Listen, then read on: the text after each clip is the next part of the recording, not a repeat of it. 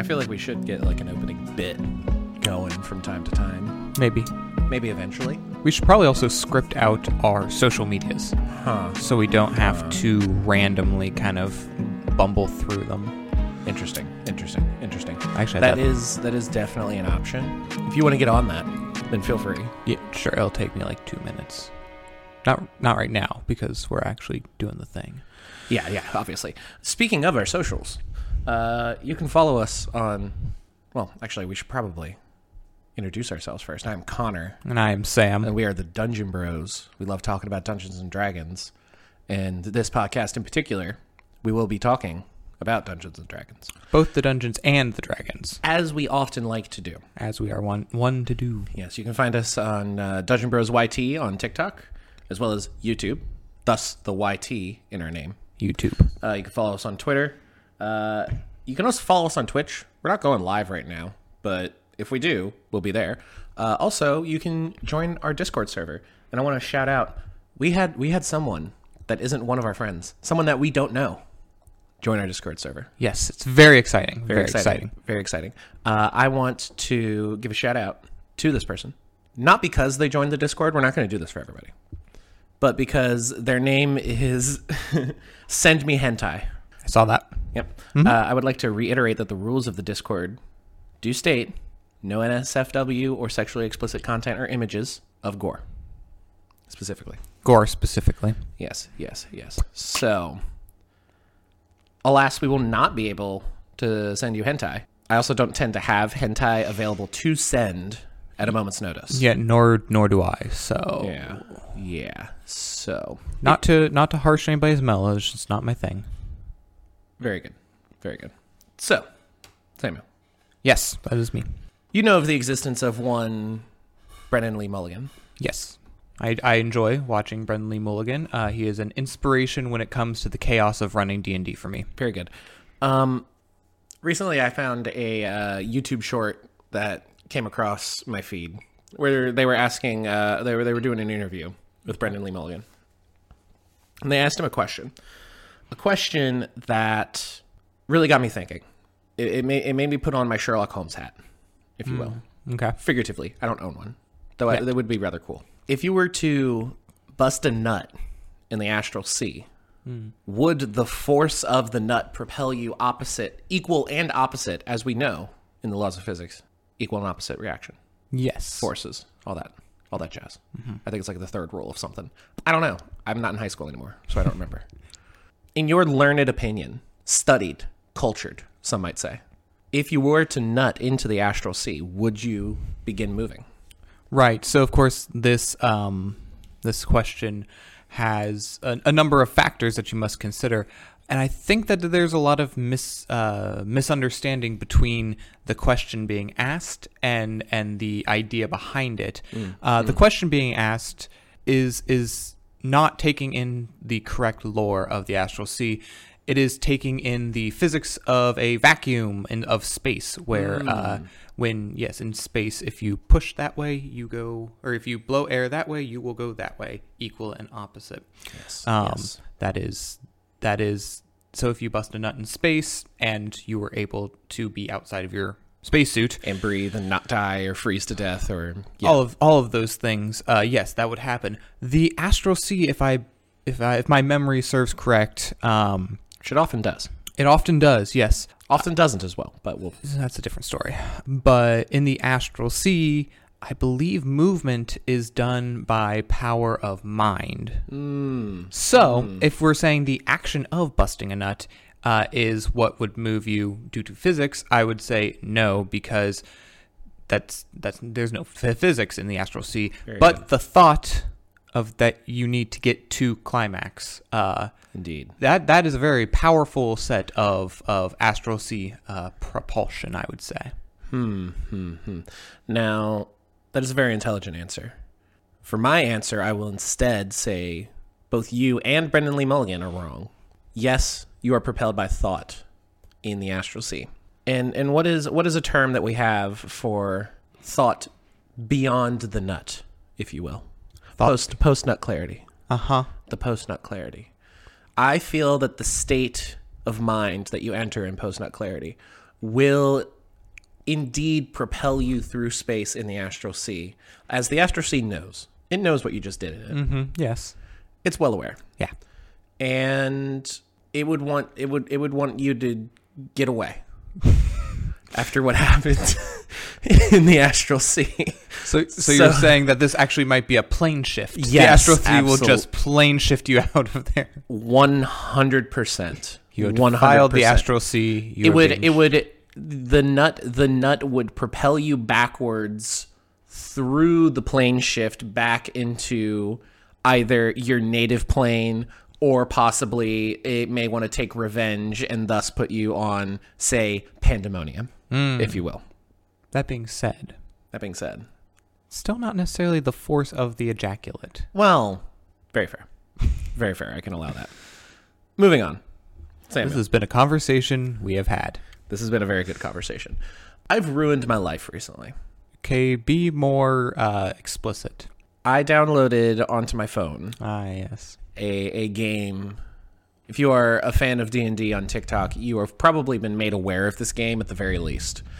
Magic the Gathering, specifically Magic the Gathering Arena, the mobile version.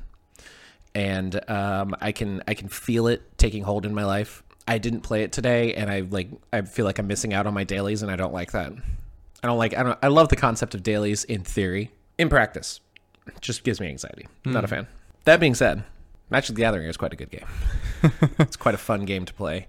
There is also an entire set recently released this year of Magic the Gathering cards completely surrounding D&D. Mm-hmm.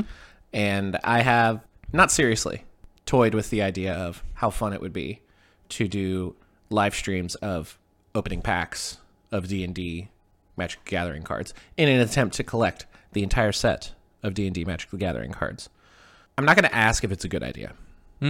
Because you already know my answer. Because I know that you're going to say it's a bad idea. Yes. And I'm inclined to believe you. Good.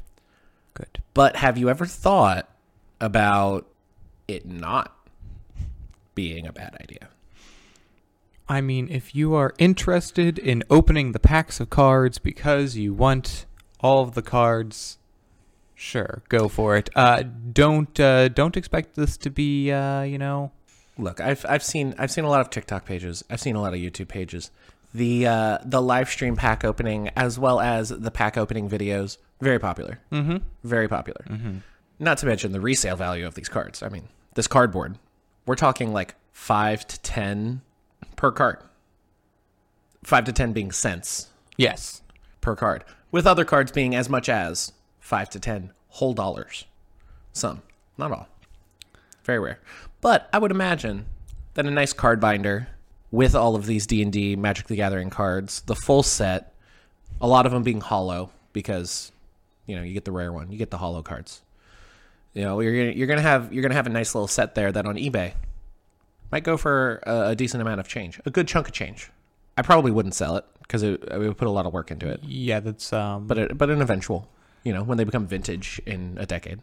Another thing we could do is presumably you will have, unless you just have the best of luck and some random god gives you every card you want on the first the first set of openings, we'll probably have a lot of random Magic cards. Oh yeah, we will. Yeah, we will. Copious amount. Copious amount. What I've always thought would be cool to do is do a resin pour table, and you have some sort of. When I was younger, I I had a menagerie of Yu-Gi-Oh, Pokemon, and Digimon cards.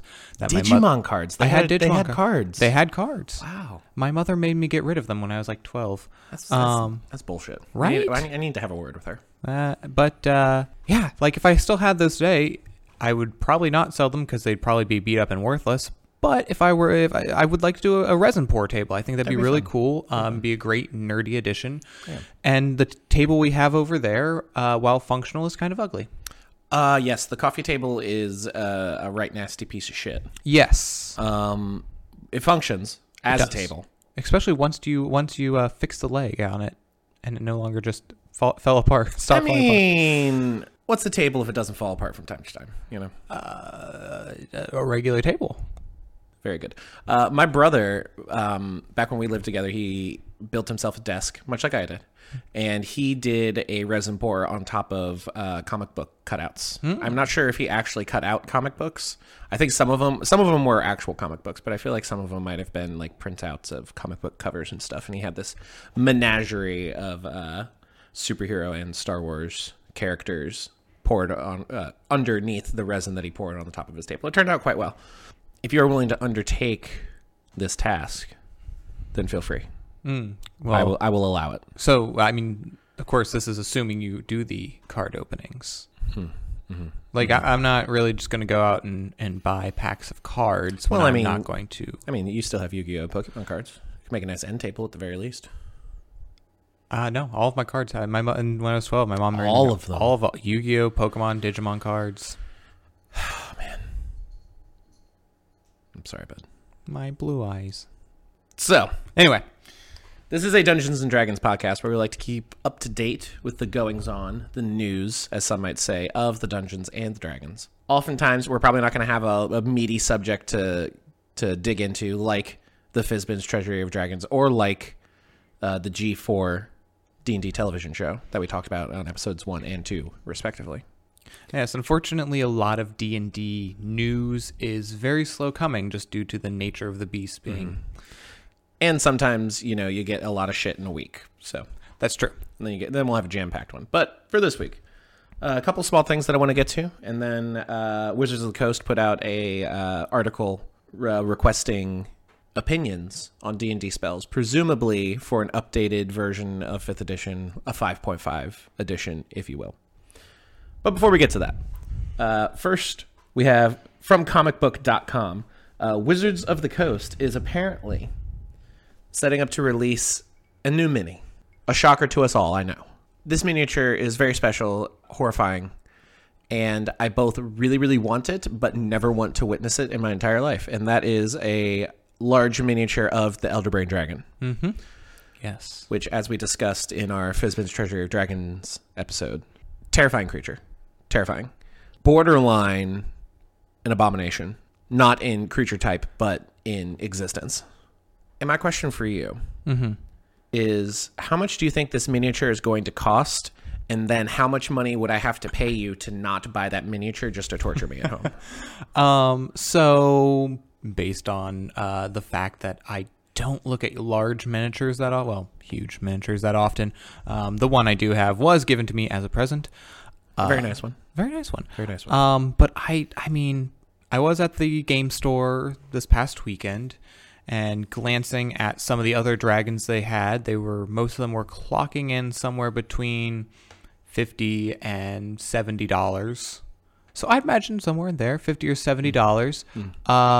And I would say, well, if I'm planning to throw an Elderbrain Dragon at you anyway, it's probably going to be at least triple to make me not buy it. Otherwise, I will accept a small loan of $1 million. Or you buy Canes a couple times. I never go to Canes. Guthrie's.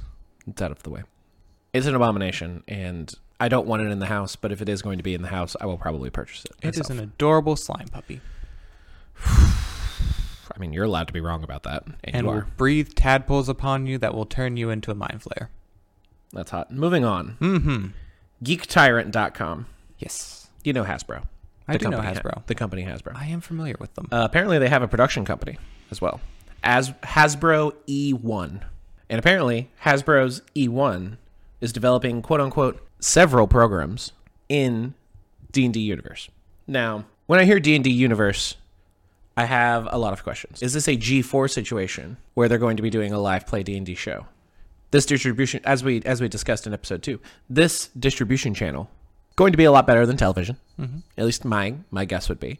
But the fact that they specify D&D Universe shows makes me believe that this is going to be a series of shows that may take place in Eberron, may take place in Strixhaven, may take place in the Forgotten Realms, Dragonlance, etc., and so on. Would you be interested in a television show?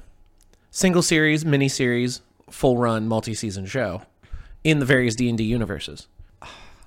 I'd be hesitant to jump into any of them. I mean, turning a lot of pop culture things that are not traditionally television and or movies and they're interactive into passive sorts of media. League of Legends just had their show Arcane just come out recently on Netflix.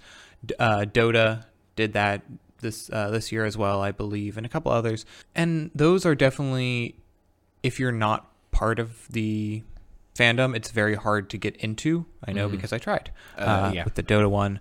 I haven't tried with Arcane yet. I've never played League of Legends. From what I've heard, Arcane is very good even to non-League of Legends players. Okay. I think is really the key there. And I'd be kind of so my real curiosity is how they would do them. Would they do them in this animated style? Would they do them in a live play sort of ordeal? Furthermore, given that it's Hasbro, sorry to interrupt. No, go for it. But given that it's Hasbro, and their production company is called E1, I would assume it would be animation of some kind. That's kind of their wheelhouse. I think it'd be a bit weird for Hasbro to announce a live action Eberron show. I could see like Netflix or HBO doing something like that. But given that it is Hasbro, I feel like animation really is the way to go, and that's what I would expect. But ultimately, each of these different D&D universes has a different feel. They've been created over many different years and have been created with many different purposes. Like, for example, Ravenloft, very, very much created to be horror or spooky, very Castlevania. Yeah, others have been created to be just pure fantasy. Some have been your Forgotten Realms, your Dragonlance. Yes. Some have been created to be more colonial. Some have been created. Yeah, there's so many. I would be curious as if they were to do them. How would they differentiate them? I agree. I think a lot of them have enough difference inherent in them that it wouldn't be that big of an issue to tell. But what I would love to see, don't make it a bunch of shows. Make a long one season and have like, here's episode 1 and it's in Eberron. Here's episode 2 and it's in Ravenloft. Here's episode 3 and it's in Strixhaven. And like they jump around to all the universes and they just kind of very loosely tie things together. And then you have this epic season finale of someone, say like Jace the Mind Sculptor, Planeswalker, starting to collect people from different universes and then create a multiverse. Kind of speed ahead to what the MCU is doing. With What If. A little kind of like What If. Yeah, kind of like What pretty If. Much. Yeah, all the different universes finally being collapsed upon because the Watcher watched. And even if they're doing several of these shows, doing them as mini-series that can then converge together in a multiversal sort of way. The multiverse of D&D, very vast, quite vast. And a lot of interesting interactions can happen. You can establish these different material planes of existence. You can establish the concept of things like the Feywild or the ethereal plane, that kind of stuff. And then much like D&D adventures, where it's like, all right, we're saving the town from a pack of gnolls, to, all right, we're traveling to Pandemonium to rescue our unconscious friend that drew a card from the deck of many things and their soul is trapped in a gem in a tower in the plane of Pandemonium. Search for Grog. I think if you're going to really properly do D&D and not just an interesting fantasy universe, you got to take advantage of that. And I think if they're going to be setting D&D shows in the various material planes that are existing in D&D proper published works, I mean, at that point, why not have them crossover? I think we are spoiled for choice when it comes to crossovers these days. It's been a crossover decade for sure. I actually, something I just kind of thought of and I'm very curious about is, so I play in a Star Wars D&D campaign, and there's a big difference because, I mean, the systems are very different anymore, but D&D can really be anything. I mean, I've watched you run some games. You've played in a game I run, and we play in another friend's game and together, and they're just all vastly different. But with the Star Wars one, no matter even if you're just a casual Star Wars fan, you kind of know about Star Wars. Like there's a thing to know, and you can, point to a thing and say that's not how Star Wars works. I'm very curious as if they started with these TV series, like, oh, these are official realms of D&D, like how that will change the perspective of people who start playing D&D. Like maybe somebody watches these shows because maybe it's a great animated show and you can just hop in and it's really fun. And then somebody starts playing, D&D and a long-time DM who maybe hasn't watched the shows or wants to continue playing the way they've always played goes, this is my world. And they go, that's not how it is in Eberron. It'd be weird to have an Eberron show. It would be weird to have an Eberron show without Warforged. It would be weird to have a Theros show without the Greek gods or without the lion folk, the Leonin. I don't even remember. That might be what they're called. I don't know. So, if they stay true to the source material, if they stay true to the setting, which I'm sure they will. A lot of them are kind of generic fantasy. That's true. And so I think they'll be cool. If it has decent distribution and the shows aren't shit, I might watch them.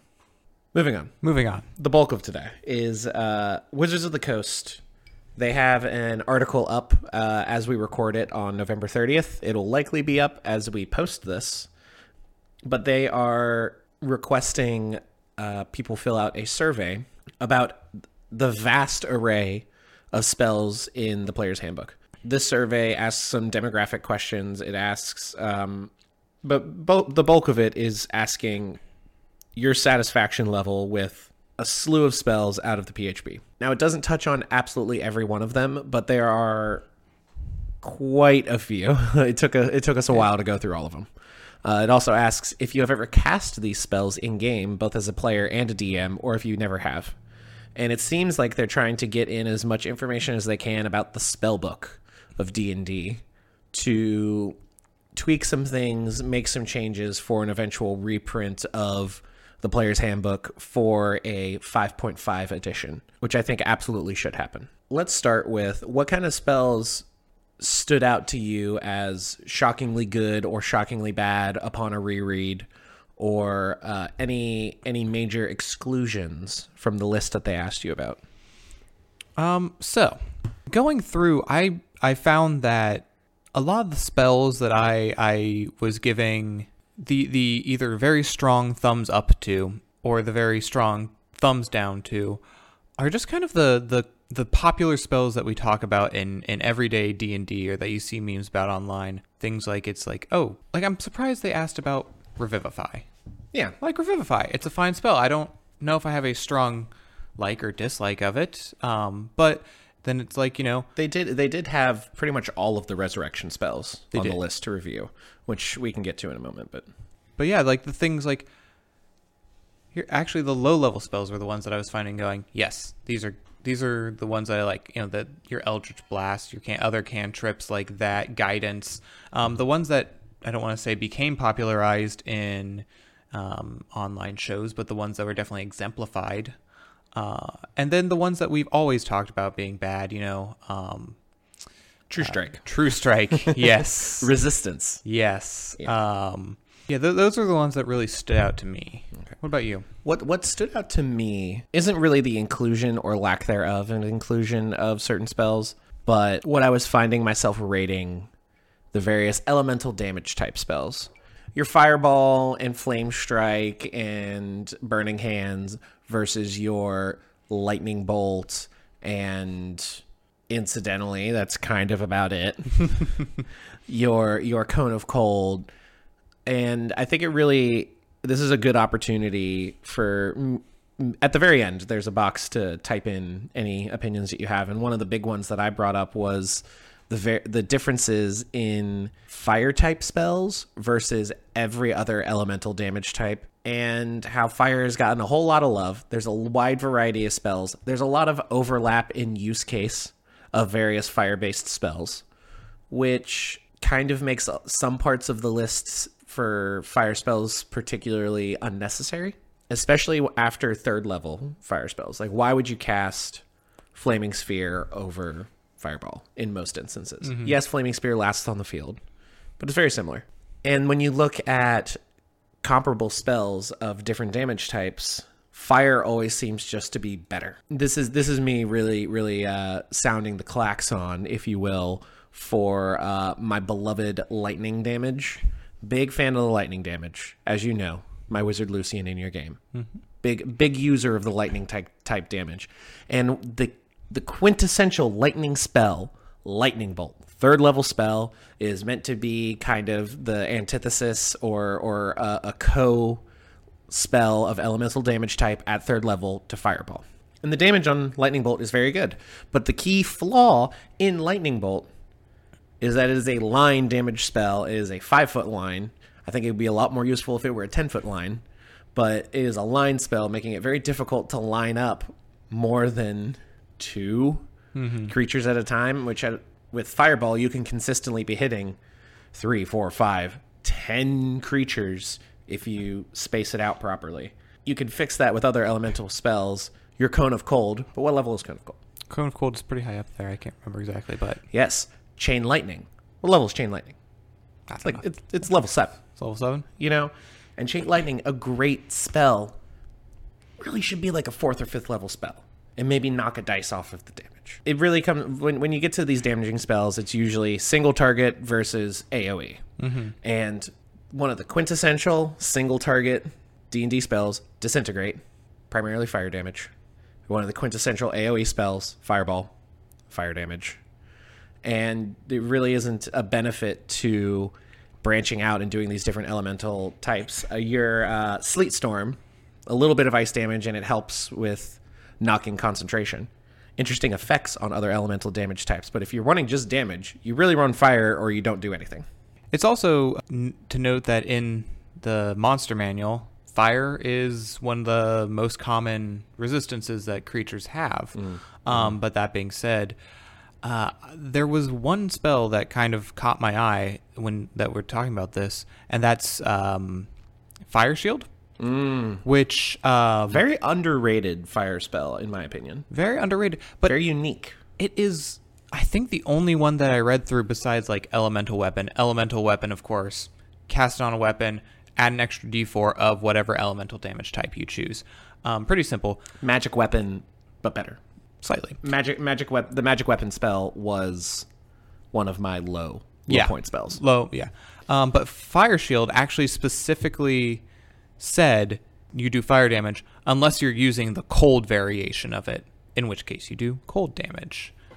Which is interesting that a spell called Fire Shield would have a cold variant. Right. I think the survey in my actually kind of touching on this was a little lacking because the rankings were, very dissatisfied, slightly dissatisfied, and then the same, and then the same for the satisfied or not applicable. When it's like, I like these spells for different reasons, or I dislike these spells for different reasons, and like I might be, and that was my problem. I was finding myself going through and going, this spell is fine. Or there's very few instances where I went, that spell is bad or that spell is good. There was no properly rated or adequate or neutral option, which I did find slightly frustrating. Or I just needed a space, and not just at the end. Like there was a text box at the end, like you said, but like you mentioned it, Chain Lightning, great spell. Way too high level. I needed something in that survey to let me say that, like, oh, this is good, but I don't want to, wait till I have 5th level spells, or maybe this spell is good if it were bumped to damage die. Agreed. The survey was done in pages of about 8 to 10 spells per page, and then you had to rate them. Having a text box at the bottom of each one of those pages so that you could call out these spells specifically would be a lot better than having to wait all the way to the end. Because I'm sure I had a lot of thoughts while I was filling it out that I just simply forgot by the time I got to the end. And that's just kind of a flaw in setting up the survey. But, I mean, a survey is a survey. It's always going to be flawed, and it's always going to have to be taken with a grain of salt. Some other spells, let's talk spells that stand out to us as particularly bad spells right now. And I've got a couple here on my list, but I want to point out 5 spells in particular. All right, let's go for it. True Strike and Resistance. We'll put those together. cantrips, resistance is concentration, True Strike concentration, to simply either gain resistance to a damage type for one attack for one person, or in the case of True Strike, to get advantage on an attack for one person, yourself, in the case of True Strike. And the math is very, very clear that pretty much doing literally anything else other than casting those spells is going to be more efficient use of your turn. Oh, yeah, because if you look at True Strike specifically, it says it's an action. You cast a spell, and you get advantage on the next attack against a target. Or I could attack the target once this turn, and I could attack it once next turn, and have the same number of die rolls. Yes. Advantage is you get 2 die rolls. Making 2 attacks over 2 turns is still 2 die rolls, and there's the benefit that you could hit twice. True Strike is just genuinely the worst. And short of like, all right, I need everyone to roll initiative, and you guys manage to like get a spell off before initiative starts, maybe. But you shouldn't be taking up one of your cantrip slots with something like that. Same with resistance. You shouldn't be spending your concentration and your action to simply give one person resistance to damage for one attack. They're really not that great. Now, if they were, say, bonus action cantrips, which I do not believe there is a bonus action cantrip. No, I believe you're correct. I believe most. If those spells were simply bonus action cantrips, suddenly I feel like they would be top tier cantrips that like must takes in a lot of situations. If they were concentration, maybe less so. But if you don't have a concentration spell up and you're casting, you say as a bonus action, you cast the cantrip True Strike, and then you cast Disintegrate, you suddenly have advantage on your Disintegrate. Now, that kind of catapults these spells into must takes, and I'm sure Wizards would not want to do that. It seems like they're purposefully staying away from the bonus action cantrip for some reason, and I don't think I would really want that. Yeah. But that's the only way I could see these spells really being viable, short of just a complete rework on what they actually do. The other 3, well, I have a pair of spells and then one more. Okay. The next pair of spells, 2 find spells, specifically find traps and find the path. Is there any reason to cast find traps over simply checking for traps? There's an argument that can be made, you know. So I know in previous versions of D&D, in original versions, only rogues or roguelike characters could check for traps. Like that was a special thing you could do with your class. And so I think that check for traps, you could make the argument to say maybe no one has good investigation, or it's just the easiest thing to do. But no, I agree with you. I would not take it. I would not cast it. Agreed. Checking for traps doesn't require a resource. It requires a roll and an action. Casting a spell slot to find non-magical traps, I might add. The find trap spell does not help distinguish any magical sort of trap. A glyph of warding it would not find. It only finds actual, real, physical, mechanical traps. And then find the path. If you have a good DM that is willing to help you out, which every DM should. The goal should be, we're going to tell the story, we're going to have a good time. Having your characters just constantly get lost because they don't know where the fuck they're going, unless it is a plot point of like a location and they buy into it, you don't need find the path. And there's a lot of better ways to find out that information. I think find the path might also be something from antiquity. I mean, again, more like if you think about it, in original D&D, it was your dungeon master would have a dungeon, like a literal dungeon, and that would be the whole thing. You started in town, you heard about the dungeon, you went to the dungeon, you went through the dungeon, and so that being the goal is to get through the dungeon, and that's how you track your progress. How many rooms did we make it through? If your DM's throwing extra rooms in there or trap rooms or things like that, you might want to take that. But yes, as a modern D&D system where maps are more of a supplement as opposed to a necessity. I think that you are again correct that find the path not super helpful. The last spell that I have, this is more of an example spell for a category. Cordon of Arrows. For the category of Ranger exclusive spells. I love the Ranger, and I love the concept and theory behind cordon of arrows. You take your arrows, you stick them in the ground, you put some magic juju on them, and if a target comes within range of those arrows, they immediately zip up and they shoot at them. Why would a Ranger cast pretty much any spell that requires an action when they could simply shoot their arrows? Now, cordon of arrows I like. It's setting a trap. It's fun. It's neat. The damage, but I mean, it's an arrow. It's fine. There are a lot of Ranger spells, particularly of first and second level, that require an action that in pretty much any instance you just mathematically would be, again, much like True Strike and Resistance, you're just mathematically better just shooting your arrows. Especially as a half-caster with delayed spell casting, you're going to have extra attack before you're going to have access to third and fourth and fifth level spells where you can get really good spells like your Conjure Volley or Conjure Barrage. The lower level Ranger spells, very underwhelming. I think they need a rework, with the exception of really Hunter's Mark. Though I would... I'm in the camp that Hunter's Mark should truly be Ranger exclusive. Take it off the Paladin, what is it, the Vengeance list? Yes, I believe so. And make it not concentration. But that's just me. That's kind of a vague category, but I really love the Ranger. And I know the Ranger's going to get a lot of reworks here for 5.5, and I just really want them to be a top tier class because I want to play them more. Yeah, Ranger has been, you know, in the meme category of classes for a long time now, just because, again, the concept is there probably for an older edition, and the rework has never really been done. But yeah, I think that one of the interesting ones that I did see on the Ranger list is, I believe it's Ranger specific, is Swift Quiver. Swift Quiver, yes. Yep. It brought into perspective two things for me. One, it allows you to fire twice. Mm-hmm. Good, very good at low levels.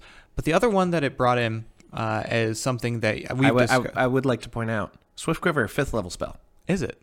Yes. Then why? It basically allows you to attack a third time instead of just the normal extra attack 2 attacks. I would argue for a Ranger, you can let him attack 5. You can let him attack 5 times, and it would be balanced. Another thing from I think Antiquity is the resource tracking of it gives you infinite ammo. Yep. I don't know anybody that actually tracks ammo unless it's like special ammo. Yes. I have a gunslinger in my long-running Magitech campaign, and I do my best to try and keep him honest about keeping track of his ammunition, because in our world, firearms are exceptionally rare, with the exception of one nation's army that has specialists that have guns. So it's not, you can't go into a weapon shop or a firearm shop. Firearm shops don't exist. So he has to often craft a lot of his. A lot of my characters in that campaign like to have a little bit of craftiness, one of those words. They like to craft. I have a forge cleric. I have a sorcerer that has a backstory where they come from a Magitech manufacturing family and all that kind of stuff. So I'll have him keep track of it as he's creating also a couple different types. He has a couple different types of guns, a cartridge-based ammunition that actually functions like a modern bullet versus like a loose powder and ball bearing style bullets that you would have to load into like a musket style thing, as well as special arcane things that we haven't quite gotten to yet. So keep an eye out for that, Quentin. Well, the last section of the survey was, have you cast this as a player, as a DM, or not at all? When I got to that section, I was very pleased, because I feel like that kind of really is going to put in perspective these opinions that everyone is going to be submitting on this survey. Casting a spell as DM versus a player, very, very different. Very different expectations. Mm-hmm.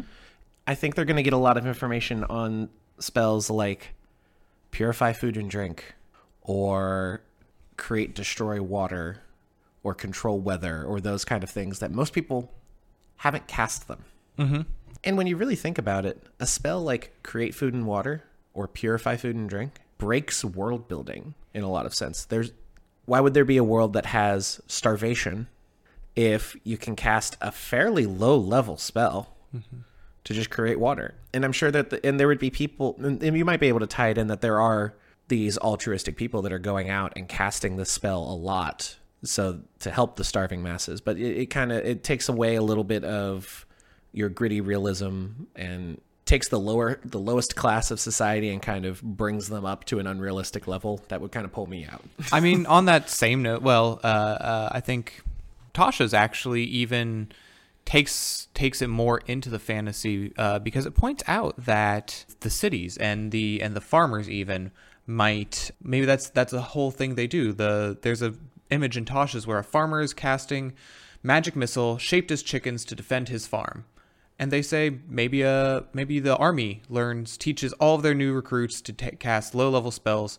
So if a troll gets within 120 feet of a wall, 17 guys just let loose a magic missile all over the place, and the troll is no longer an issue. But yeah, that kind of, a lot of these spells are there to take away the thought process almost of resource handling. Resource management. Yes, management of like the rations, of the ammunition. And that might not just been a thing that was, it's a large system. D&D is itself a large system and has many forms, and through the years has changed so much that, again, a lot of these things have probably been brought in from antiquity. Some have been put in like, oh, they might need these to make your life easier down the way. For what it is, yes, a lot of that can. It would be really hard to do a gritty realism campaign and tell your players, hey, you can't take purify food and water. That's not a spell. Yeah. I mean, if you're doing a gritty realism campaign, there's going to be a lot of spells that you need to address, like Good Berry, for example. But it's always something you should discuss with your players before you just start eliminating things from their game. Agreed. Let's discuss the highs from the spell list. Because there are a lot, some of them possibly, I don't have any, but possibly borderlining on overpowered. Okay. I don't think that there is truly any spell in D&D that is objectively overpowered, with one exception. Well, two, technically. Wish, obviously. But that's the whole point of the spell. Right. I think polymorph needs and I'm sure people are going to hate it, needs a little bit of reworking and probably a little limitation. Bumping it up to a 5th level spell, keeping it the same, or reduce the types of things you can transform into. I am firmly in the I don't like polymorph camp, not because it's a bad spell. It's a very, very good spell. For me, my casters, it doesn't seem like something that I would want to do. Very utility, very good in combat, but polymorph is like the really, truly only overpowered spell in my mind. You can make an argument for healing word, bonus action healing that can pop people up from 0, but I think that's just part of the mechanics and design of death in the game. I feel like polymorph is the one spell that could truly be eliminated and would fix a lot of problems that come up in D&D games, quote unquote problems. Or could handle a good rework to kind of tone it down a little bit. More like the Druid Wild Shape, where it's a bit more limited in the types of things at certain levels that you can transform into, reduce the challenge rating, and all that kind of stuff. Sure. Beyond that, what are some of your favorite spells that you saw? What spells do you really like? So as I was reading through, I actually found one that I somehow I had never seen before, and I've looked over the player's handbook many times. I think we might both have this one on the list. What is it? What was yours? Mine was it Gates and Corridors? Oh, no. Yeah, I had not. That one, I had never seen that one. And again, I've looked over, of course, there are now 500 some spells in D&D. Yeah. That one, it's a spell to create your own lair almost. I mean, between that and Guards and Wards? Guards and Wards. Those spells just kind of are, in my mind, DM spells for how to logic your way through magical lairs, right? Mm-hmm. I did not know that was a spell. Yeah. I thought you were going to say Circle of Power. Oh, no, I knew Circle of Power. What? Yeah. I knew about a lot of the aura spells. And I knew about, like, Teleportation Circle and Magic Circle. Did not know about the Circle of Power. Which, by the way, incidentally, a great spell. For those of you like me that did not know what Circle of Power was, 5th level Abjuration, a little bit high level. Concentration up to 10 minutes. I presume this is a Paladin spell. 30-foot radius, self. Till the spell ends, the sphere moves with you, centered on you, Friendly creatures in the area, including you, have advantage on saving throws against spells and other magical effects. And if they succeed on a spell that is a save or half damage spell, they take no damage instead. Resistance to magic damage, very, very good. That's why there's a lot of min-maxing builds that you find on YouTube and such, where they're talking up the Yanti, they're talking up the Satyr, these naturally magic resistant races. Circle of Power. I liked it. I didn't know that it existed. In hindsight, if it's a Paladin exclusive spell at 5th level, much like Swiftquiver, probably never going to see it in actual play. Right. But a good spell. What are some of your good spells? What do you like? I don't know if I have any that I would pick out off the top of my head that again that aren't just already very popularized. Mm-hmm. I mean, Bless is a great spell. Great. Bane is a great spell. I mean, they're just polar opposites. Aforementioned Healing Word. Yeah, I don't think I have too many that just stood out to me that said I've never cast this spell and I really, really want to. I mean, there are some spells that are super cool, not in the DM, not in the PHB. For example, the Illusory Dragon. Yes. We've experienced the Illusory Dragon in a one-shot. Yes. It was neat. Also, the very first TikTok on our TikTok page. That is true. That is very true. Is me recording Darren describing how his Illusory Dragon tears a hole in the fabric of reality and steps through into a desert. Yeah. So that's fun. That was fun. Feel free to spend a couple minutes scrolling on our TikTok page to find that out. Some of my favorite spells, standout spells. Some of them, very, very popular. Counterspell. Of course. Crucial. Love Counterspell. I love the limitations of Counterspell. It doesn't just, of equal or lesser value, it does. Just cancel the spell. Counter it, if you will. Unlike the Magic the Gathering version of Counterspell, which just negates anything. Fucking hate that card. Ruins all of my strategies in MTG Arena. Fly. A classic. Fly. Great spell. Greater invisibility as well as regular invisibility. Lovely spells. Disguise Self. Great spell. Featherfall. Niche. Very useful. Very good. Reaction spells in general, I'm a big fan of. Reaction spells are good. Featherfall, I will say, depending on the setting of the campaign, like if you're in a city campaign or maybe a floating city campaign where you got like tall structures, you need a quick getaway, just jump off the building. Yep. As I'm talking about reaction spells, obviously Shield. Love Shield. Absorb Elements. Great spells. Must have for Eldritch Knights. Must have for Arcane Trickster Rogues. Must have for Bladesinger Wizards. I think really every wizard should take this Shield spell. Yeah, that's fair. That's very fair. That is very astute observation. Thank you. Underrated, oft forgot, unless you are playing a Tiefling, Hellish Rebuke. Oh, I love Hellish Rebuke. Also, Warlock spell. Love Hellish Rebuke. Great spell. Again, a reaction spell. Love reaction spells. And a reaction spell that does damage. My favorite reaction spell is a 6th level spell. Okay. It is in Xanathar, so it's not part of this list. But Soul Cage. So fucking cool. It is thematic. It evokes imagery that's interesting and evil and cool, and it's a spell that gives you a plethora of options to do with it, and it lasts for a while as well. Big fan of Soul Cage. Make it a 4th level spell. Because, while it is very powerful, it's not 6th level powerful. It's 4th level powerful. It's no more powerful than Polymorph. We touched on this briefly earlier. Revivify, yes. All of the resurrection spells were on the survey. They were. What do you think of the resurrection system? Because I clearly, the reason that they put all of the resurrection spells on the survey is because they want more information on the resurrection system in D&D, especially with the prevalence of Matthew Mercer's version of resurrection, making it a skill challenge, with the exception of Revivify, I believe. No. I believe mid-combat he doesn't make them do the skill challenge. Yeah. I mean, it's strong to call it a system because like the entirety, like obviously combat is a system. It's a very thought out thing. The spell casting system and then just plopped on top of that. I think that the resurrection does need to be more of a system, like the homebrew version Matt Mercer uses. Mm-hmm. Just because, well, depending on how disposable you want life to be in the campaign. If you want life to stay somewhat sacred, you got to make it a little harder. If this is just a meat grinder, and you might, your character's going to go down. So as soon as your cleric hits 5th level, they better have Revivify, and they better save all of their 3rd level spells to do it.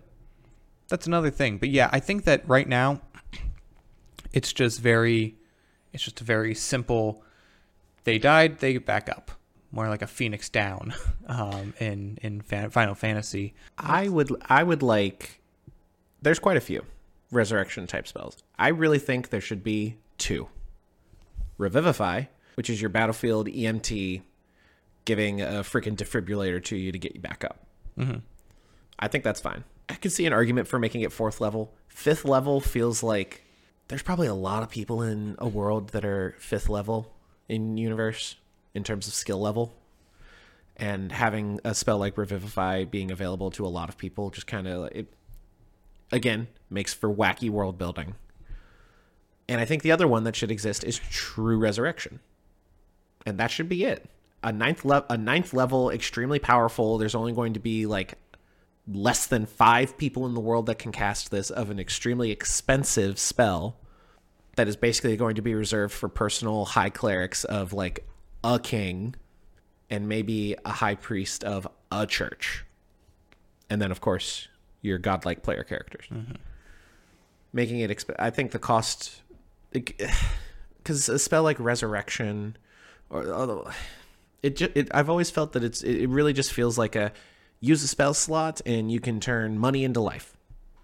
All of these spells. Revivify, I think, is fine as is because of the very, very tight time limit to mm-hmm. it. But all of the other resurrection spells do just kind of feel like spend money, you have life again. And I think that really should only be reserved for the highest possible type of that, which would be True Resurrection. Because I think if you die, they can't defibrillate you back to life on the battlefield. Make a new character.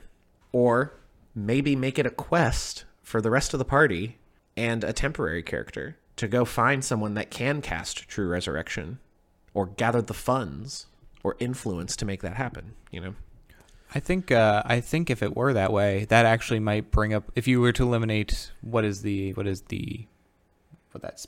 mid-level resurrection spell? Resurrection. I thought it was Raise Dead.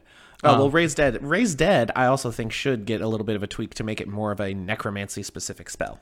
I think it might bring up it might lift up the number of players who are choosing to take things like Spare the Dying mm-hmm. and Gentle Repose. It would make those spells more worth taking. Mm-hmm. By the nature of that small tweak to the resurrection system would make these lower tier spells that we didn't talk about previously worth taking more. And I completely agree with that. On the subject of Raise Dead, I think it would be interesting to make Raise Dead make it like more of a necromancy style thing where you can reanimate a dead. Well, there is kind of that spell of reanimating. Yeah, it's yeah. But to really hammer that home, maybe Raise Dead is going to be a proper resurrection spell to raise a fallen party member that has been expired for a little while. Maybe pull something like the Hollow One from Wildmount. Maybe give them a lasting ramification sign of that death that like stays with them. And they can get an interesting feature like a Frightening Presence mm-hmm. because they are literally an undead at that point. And make that a story moment. I would love that if Raise Dead had a little bit more of an impact, made a person more undead. And that's the drawback. You weren't able to get like defibrillator shocked back to life. Your party didn't magically preserve your corpse. Your party wasn't able to stop you from dying in the first place with a Spare Dying or a Healing Word. And because you all are not high enough level to truly resurrect a dead person, here's a lasting impact of that moment for the rest of the game. I think that on the spell side of things, one thing I do like that Wizards of the Coast has done, and probably earlier versions of the game have done, is they've given the mechanical how-tos of the spell, and then maybe a little bit of extra like flavor text, which has actually I did the side story first. So giant insect, the spell. Oh, I fucking hate that spell. Yes, I know. Yeah, It's also not that good. It's not that good. You should just take summon Anything. Summon anything. Anything from Tasha's instead. But the spell says you select so many of a different type of insect in the area, and you can make them giant insects. You make a bee, make like 5 bees into giant wasps. Whatever. What if you're on the ocean? I guess you could make lobsters into giant. What if you're scorpions in a desert? What if you're at the top of a mountain? But exactly. Well, the thing is that the system tries to put in maybe limitations. I don't know if that's the idea, or just maybe somebody was just trying to have fun and add flavor. But then it really annoyed me when my players were like, "We're fighting giant spiders, right?" And I'm like, "Yes, you are currently there are 3 giant spiders right in front of you. They were actually phase spiders. That's not important." Love phase spider. Hate a phase spider. I love the phasing part where they go away. But the idea is you grow these insects, and then they're under your control. So they're like, "Oh, I just cast a spell, and they're under my control." I looked at it and said, "No, that's not how the spell works. This is taking small ones and making them big." To that point, when they add a lot of flavor, or when they try to, make the spell story implementing, I think that brings confusion and general gross feeling when you're trying to take the spell. Yeah. Not in the survey, because it's in Tasha's, I believe. One that I really hate is, I believe it's called Dream of the Blue Veil. Well, the thing about Dream of the Blue Veil is that it is literally, it's not, if you're a player, you're not supposed to take that spell. Exactly. It should be in a module, and that's it. Actually, that brings up a point I would like to speak on, unless you have anything else. Okay, I do think that there should be not necessarily keeping spells hidden from players, but kind of keeping spells back in the DMG. Some of them. I completely agree with that. Take Guards and Wards, your Gates and Corridors, your Dream of the Blue Veil, the spells that are clearly meant to be DM spells. Nistel's Magic Aura, for example, as well. They and maybe even some more powerful spells like that a player would want. And this actually ties into how I feel about magic items. Some of the magic items should be in the PHB. Things that you can, like, hey, if your DM allows it, look, you know of these things. Same with the spells. Look, you know of some of these spells. Maybe the details are kept in the DMG, but this is a quest. This is a reward. This is something that the players can work for and quest for to actually get, which, I would love to give my players more spells as rewards. Like, oh, you're a wizard and you worked really hard. Maybe you did the research. Maybe you studied under this guy for a long time. All right, I guess you can have this spell that you were planning on taking anyway next turn for free. Yeah. But instead being able to be like, hey, you did the thing, you put in the work. Here's a spell that's not necessarily readily available to you. Yeah. I mean, I feel like a podcast in the near future where there isn't any big D&D related news going on, we could get really into the weeds of magic items and spells and how to hand out outside of leveling benefits to your players. I'm a big fan of free spells. I'm a big fan of free feats, as we can get into in another podcast. Write that down for the next podcast. I completely agree. There should be a spells section in the DMG for DM specific spells. And I would argue that there are some spells like maybe Hold Back, Wish, and True Resurrection, and make that something they have to earn outside of simply just, I'm 17th level now. That's a really good suggestion, Sam. You did good. We need to contact the Wizards of the Coast D&D development team. Wizards of the Coast, if you're watching right now, they aren't. They aren't. No. We had a little bit of we had something at the end, but we're about an hour and 10 minutes into our recording session. I think this is a good place to simply take any inquiries that we find in the TikTok Live comment section. Sure. If you want to submit a question, comment, or concern to the podcast, you can tweet at us at the Dungeon Bros. You can join our Discord server. There's an entire text channel for podcast-related questions where we will answer. But for now, we will check out the comment section on our TikTok Live, and we'll answer any of those questions. Any good ones? All right. Well, we have Joe Vaney Lolman. He says, I fell bad for you, other guy on Fortnite. Don't know what that means. Brandon Lafferty 09 says, I think the game needs more elemental damage dealing spells other than fire. Agreed. Very much agreed. I played a Descent into Avernus Sorcerer and took Transmute Metamagic to replace fire damage, which interestingly enough, actually in Tosh's, the College of Scribes Wizard also has an ability specifically to transmute spell damage. Mm-hmm. As we discussed earlier, my wizard Lucian in your campaign, there are several spells that he has that are not proper D&D spells because they are simply D&D spells with a lightning damage type coat of paint over top of them. Mm-hmm. The Voltaic Bolt, for example. It's just Firebolt, but it's lightning instead of... Why is there not... Oh my gosh, why is there not a lightning damage dealing cantrip in D&D? Shocking Grasp? That shoots a bolt of lightning. Well... Shocking Grasp is... Yeah, it's fine. Shocking Grasp is fine. Very overrated. Chill Touch, fine. Overrated. Even though it's not even a touch spell. No, nor is it a chill spell. It's not a cold spell either. Why there isn't a, I want to shoot a fucking lightning bolt at someone that is just a cantrip is beyond me. Why that doesn't exist already. It should. Moving on. All right. Randy Rizzo, True Strike should allow you to pull a modifier if you hit. Like, what's the monster's wisdom modifier or strength mod? Oh, so that's kind of a monk. Well, actually, no, not a monk thing. This is a Cobalt Soul Monk. This is a homebrew class from Critical Role. The Cobalt Soul Monk has a feature like that where when they hit with a flurry of blows, they get a list of stat information from the monster that they hit. That is an interesting addition. Give it an additional utility. Yeah, yeah. I don't know if that would make it worth taking, as it's still an action, and you would have to commit 2 rounds to simply get advantage on an attack and then learn some information. I think if they made True Strike a bonus action spell, removed the advantage from the attack, and simply made it, if you hit on an attack or spell this turn, you can learn one of these things. I think that would make it interesting. I think that would too.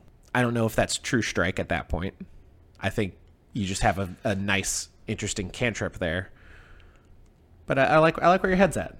Your head's at. You know, something we should look at in the future is that chart you have that you found of upgraded non-damage cantrips. Yes, I believe I found the download for it on Reddit, but if you search on Google or your search engine of choice for D&D cantrip leveling on Reddit, it lists pretty much all of the non-damage dealing cantrips, and much like how the damage dealing cantrips get an extra die at certain levels of damage, these cantrips get expanded uses as you level up. Like Dancing Lights lets you shed slightly more light, and then by the time you're all the way up, Dancing Lights, you can form your Dancing Lights into a glowing humanoid form. Expands the uses of like Prestidigitation and Thaumaturgy. I believe it makes True Strike and Resistance like kind of okay by tacking on a whole lot of extra shit. But yeah, look into that. Look into that. If you are on the YouTube video version of this podcast, I'm going to make a note here. You can find it in a link in the description of the YouTube video for the podcast. Randy Rizzo 0 says when we were talking about Cordon of Arrows is more or less, as I see it, a prep spell for large hordes set in your vantage point. Yep. Which, yeah, I kind of wish there were maybe more spells like that. It would not totally change, but it would give another option for how you could run combat encounters. Because you guys, I mean, you can run it right now. You see them coming. They are you know that they're going to come through here. You can ambush them, sure, but besides getting your surprise round, if everybody jumps down and attack and somebody casts it, like there's not that many trap spells or like prep spells necessarily. Yeah, proper trap spells. Proper trap spells, yeah.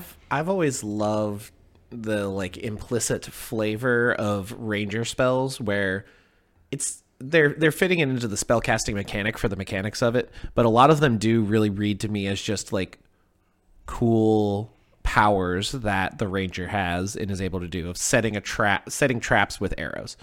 And they make the like logical mechanics of it simple by being like, you stab it into the ground and magic happens. Mm-hmm. I love that spell.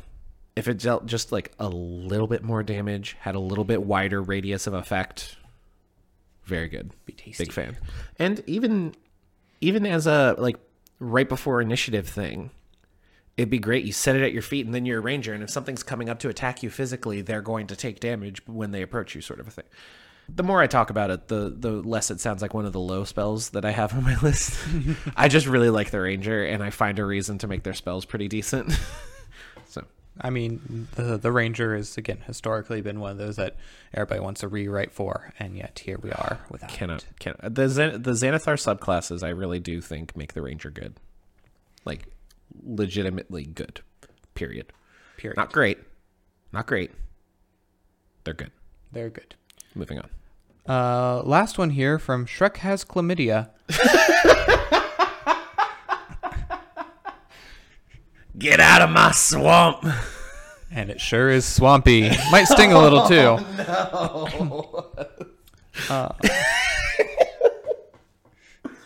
Oh man, I hope Shrek Has Chlamydia is still watching, because that's a fucking username right there. Jeez.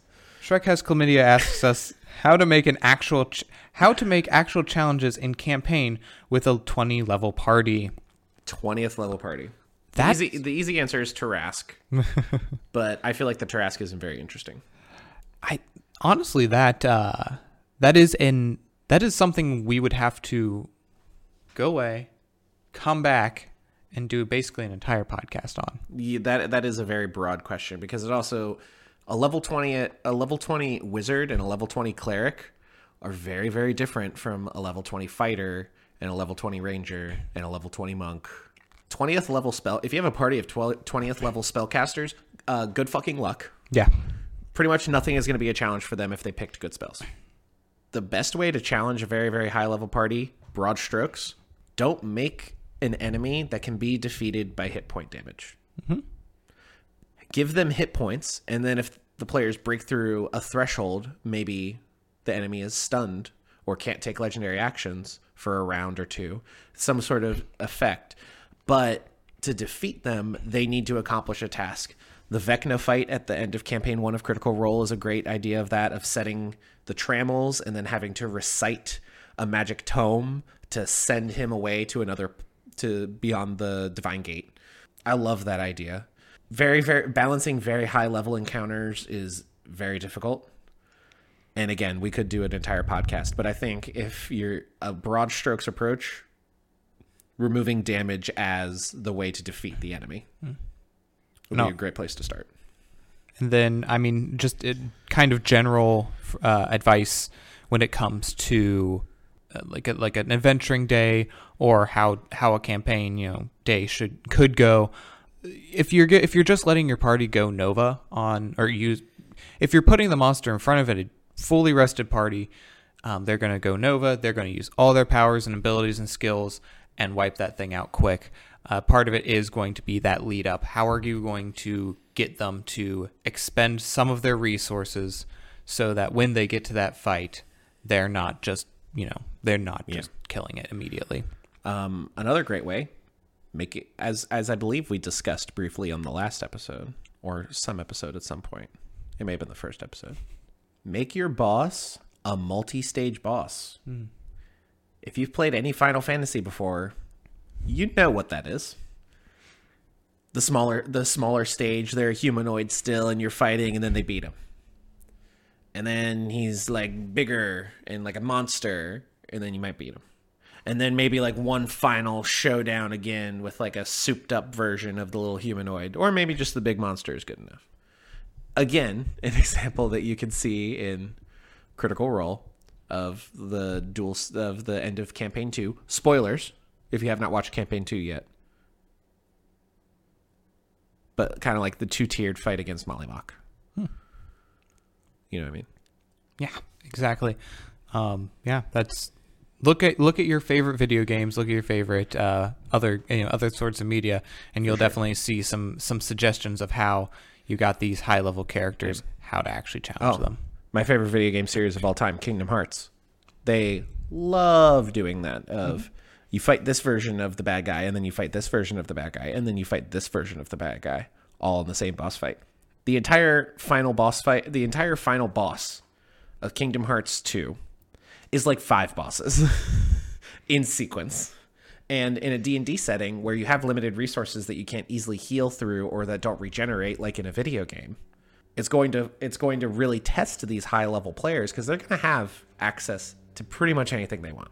They're going to have dope magic items. The spellcasters are going to have a massive number of spell slots, in addition to like literally world-bending and changing magic that can affect society. So yeah, multi-stage, maybe ignore hit points as the main means of defeating. Any other comments? No, that's it. That is all that they wrote. That's all she wrote. That's all he wrote. It's all anyone wrote. That's all they wrote. That's all. It's all whatever wrote. You have to do it from memory. Whatever pronoun you prefer, I don't really care. With that being said, I believe that brings us to our end here, about an hour and 20 minutes into this recording session. Probably not the if you look currently at the time left in this episode, you might say, Connor, you haven't been going for an hour and 20. You're going for however long this episode is. Yeah, because I edit it. That's how that works. Yeah, we say a lot. Yeah, working on that. Gotten a little better. I mean, it's not difficult to cut out. You do you. Regardless, this has been episode 3 of the Dungeon Bros podcast. You can find us on TikTok at Dungeon Bros YT. That is where we post most of our content. We have some good stuff up there. You can find us on YouTube as well at the Dungeon Bros. We post the podcast. We do some reposts. We're going to do some YouTube exclusive content here in the near future. Hopefully, if we get around to that. We have some plans. You can find us on Twitter. It's a great place to interact with us if you have questions that you want read on the podcast. We also have a Twitch account that you will be able to follow eventually for live streaming content when we get to that, as well as you can join our Discord server. All of those links are going to be in the description of the YouTube video. You can also find it in the link tree in our TikTok, and Sam is gesturing to me that we do, in fact, have another comment. I think this is perfect to end the podcast on, or maybe just the live stream. Very good. And this is, again, from Shrek Has Chlamydia. Shrek Has Chlamydia says, love you guys. Thank you for this amazing podcast. Shrek Has Chlamydia, thank you. Thank you, and I hope you find something to get that cleared up. Make sure that you disclose that with your sexual partners. We need to have a podcast about D&D STDs and how to implement that. I guess I'll go write something. The great foil of the bard. See you guys. In the meantime, peace out.